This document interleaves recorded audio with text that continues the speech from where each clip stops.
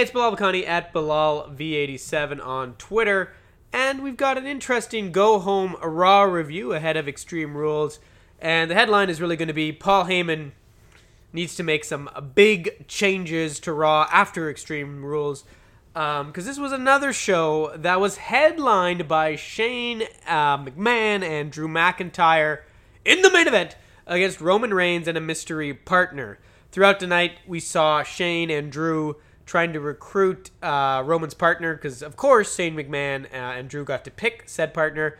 They started with the best garbage man in the world. They didn't end up going with him. The beer guy, who as part of the deal would give them ample suds for participating.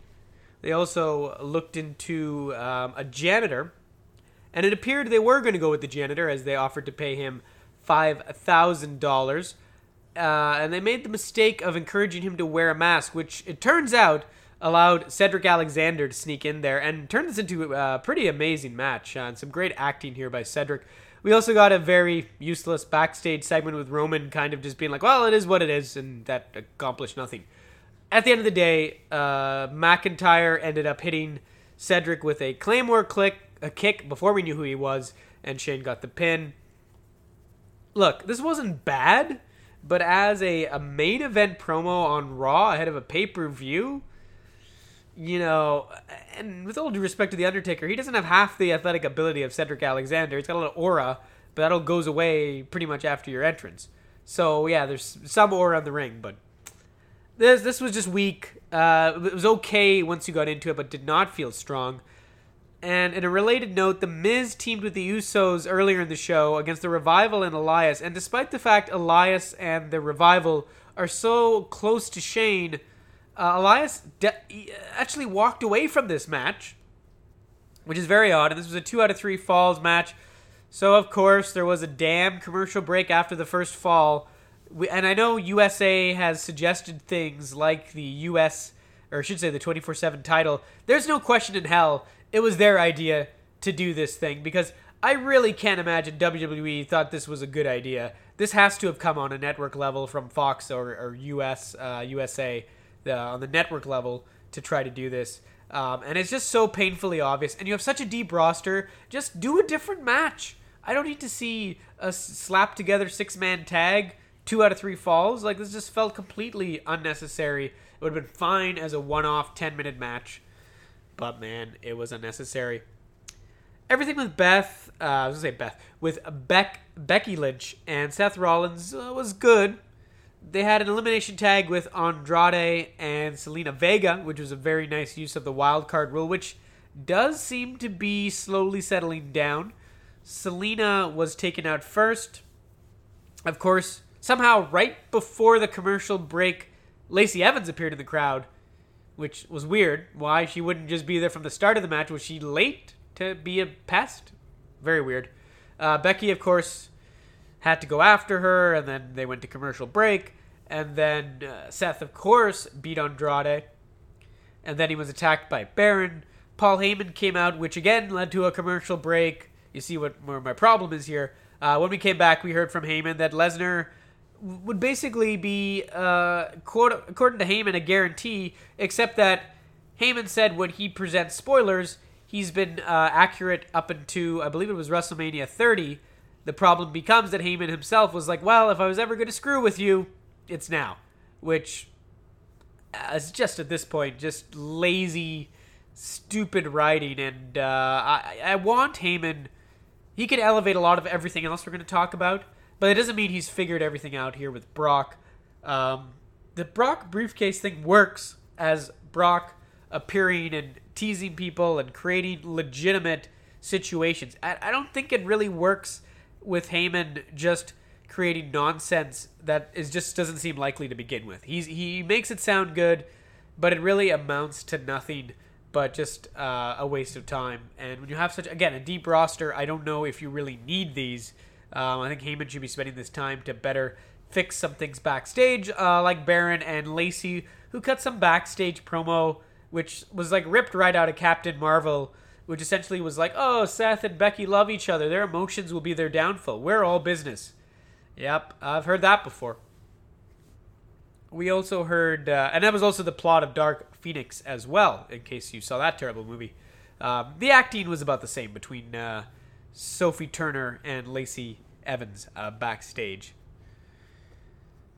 Corey Graves, for some reason, pushed himself off commentary to do a backstage interview later with Seth and Becky, where he tried to push this narrative of them disappointing each other.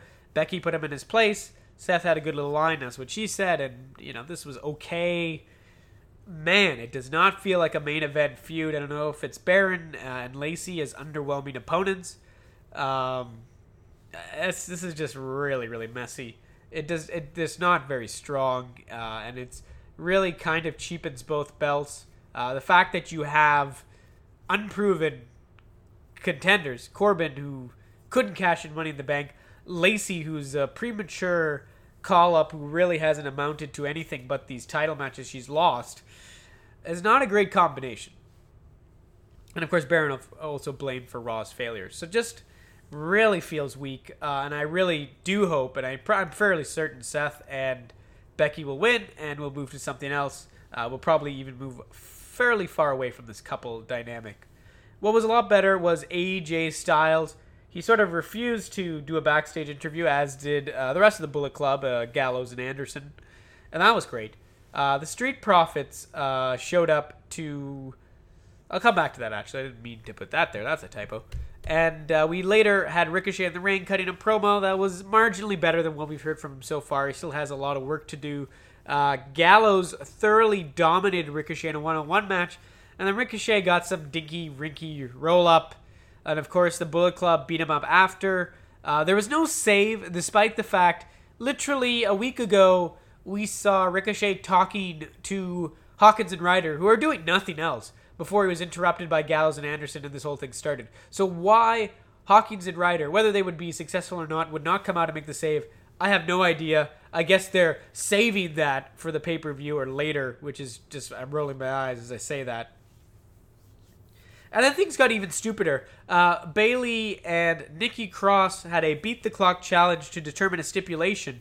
And for whatever reason, they had an interview, which could have been good, except in this interview, nobody asked either person what stipulation they would pick if they won. And I get it. You don't want to give it away, but we also will never know what stipulation Bayley would have picked. And Nikki's was incredibly obvious. It was a 2-on-1 match, and of course she got it, because Bayley went first, and that's never a good omen. She went 4-32 with Sarah Logan, and Dana Brooke was up against Nikki next, right away. Of course, there was a commercial break between that. Nikki crushed her in a minute 51 early. Dana was... there was a weird situation where she was just running out of the ring to run up the clock. Not really good face tactics, and actually something I would have expected Sarah Logan to do more of. And then in the same match, Brooke goes for this amazing flip over, and it's just like, do we know who this character is? Dana Brooke, like, I understand Logan and Brooke have been feuding on Main Event, but by now, Brooke should be pushed as a legitimate face who wants to honorably beat Nikki, not someone who would want to play spoiler. Like, that was just a breach of character, which was a problem. After the match, Nikki said she wanted to go face-to-face with Bayley to tell her basically what her stipulation was, which made no sense because she was already face-to-face. Just one was in the ring, one was out of the ring, so that was a dumb line. Nikki had some issues with the promo too. Finally, she spit it out. It was a handicap match, which is not an Extreme Rules stipulation at all, so that was stupid. Bayley, who then just essentially attacked her, and there was some line about how Bayley doesn't have any friends, as the camera awkwardly cut away from a Sasha Banks sign that somebody had in the crowd. Maybe Sasha gets a save somewhere in here. Maybe they do something with this, but it just feels like some slapdash way to keep Alexa in the main event picture, and hopefully it leads to Nikki kind of emerging as a face or heel, who is a championship level contender. And also why you would have Logan and Brooke as the fodder when you have Natalya and Naomi available to you, not doing anything else, is unusual to me. Not to mention Carmella's running around. You could have thrown her in here. as a way to mess with R-Truth, who we'll get to in a second. I quickly want to touch on Mike and Maria Kanellis. Mike came in with this apology, which Maria kind of sort of turned on him when he didn't seem to realize she wanted ice cream and pickles. Later, when he brought her the ice cream and pickles, she was upset because she thought he thought she was fat. And of course, she eventually, and then we could all see this coming from a mile away, sort of suggested that Kanellis is not the father. This was okay. I don't know how much leverage or how much you can really push a pregnant woman in a program with a guy who's barely on the roster. We'll see. They're going to try. It could work, but this is pretty rough. By the way, no Bray Wyatt, which is a problem. Hopefully there's some sort of hidden animals or, Firehouse fun friends somewhere that I didn't see. Over to the 24/7 title. A great set of social media videos with Drake Maverick taking his wife all over Florida from Universal to wherever. And just great gags, putting the title over her face in photos, sort of referring to the title as their kind of third wheel. Masterful stuff by Drake Maverick and his wife. We eventually cut to the two of them backstage and Drake trying to negotiate the situation with his wife. This was all great. Eventually he got chased down. We also later had R-Truth and Carmella looking for Drake. He returned to his wife. He ran into R-Truth. He got away. And that sort of segued sort of into the Bayley thing. Bayley just sort of laughing at the whole thing, and that worked. Really good stuff. I would have put this higher, but I think we were just sort of taking it for granted at this point, and that's fine. No Way Jose, who used to be part of this scene, if you will, of the 24/7 title, he was feuding with Cesaro, or continuing his feud with Cesaro, but he lost, so I don't know how much of a feud this is, but it's okay. The Street Profits cut some great promos, which encapsulated basically ads for Extreme Rules, their own comedy, and their own picks, and these guys are a lot of fun. I'd love more of them in any capacity. They're great. It's a little weird. They're NXT Tag Team Champions and they're doing this. But I have no problem with it. They're great. I don't know who else could be doing this right now as well as they're doing it. So kudos to the Street Profits. You guys are great. I love everything you do. Let's be friends. We also found out Braun Strowman would face Bobby Lashley in a last man standing match. And in a way, I guess just to save time, when Rey Mysterio issued his open challenge, Bobby Lashley accepted. I guess he was going to, after sort of beating Rey quite handily, he was going to recreate the stage-breaking moment, but some referees apparently stopped him. For once that worked. So he just threw Rey at the referees. Cut a pretty short, succinct promo about crushing Lashley. It worked. It's not Leo Rush with Lashley, but it's something. We also, in what is easily the low light of all of Monday Night Raw tonight, we saw the Viking Raiders take on Colin and Devin Justin, who are barely brothers, bunch of jobbers. They won the match. I think they won the match. I don't even know. I assume they won the match. I know they won the match. Drake ran in, and R-Truth was behind him. The Viking Raiders weren't too happy. They crushed a couple of the goobers who came out for the 24/7 title, and that's about as bad as it gets. But not a great Raw going into Extreme Rules. There's some good moments in the Roman Reigns Shane thing. It kind of built to a nice little bit. The whole Miz and Usos versus the Revival and Elias was not strong. It seemed like a waste of time. The stuff with Becky and Seth going up against Corbin and Evans is just passable. The AJ stuff with Ricochet is quite good. The women's title stuff is interesting, but it was poorly executed. The Mike and Maria Kanellis stuff has potential. The 24/7 title stuff was good. The Street Profits are good. But other than that, not a whole lot. Nothing was really great. There's some good on this show. There's some bad. But there's a lot of stuff that's not essentially that great. I really hope Paul Heyman gets to start completely fresh on the Monday after Extreme Rules. And we see a very different Monday Night Raw. And hopefully the same is coming for SmackDown as well. I'll be back tomorrow for a complete look at SmackDown. Probably 205 Live. Then on Wednesday, I'll have for you a look at NXT and NXT UK. I'll definitely be checking out the Evolve show on Saturday.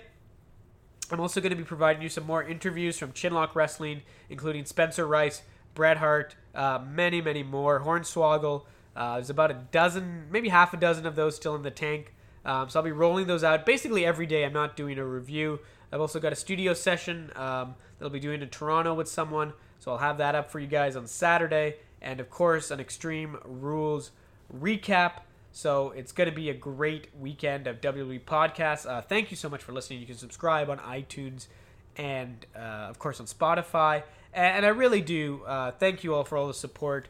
We are now the 15th most popular podcast over the last week on TalkShoe. So we're doing a really good job. Your guys' support is amazing. I think we're sitting at, we're approaching 5,000 listeners in the first couple of weeks of doing this. I couldn't be happier with all the support you guys are giving me. And I'm just going to keep grinding it out for you guys every day until somebody pays me to do something better, which is not going to be anytime soon. Thank you very much. Peace out. Follow me at BilalV87 on Twitter.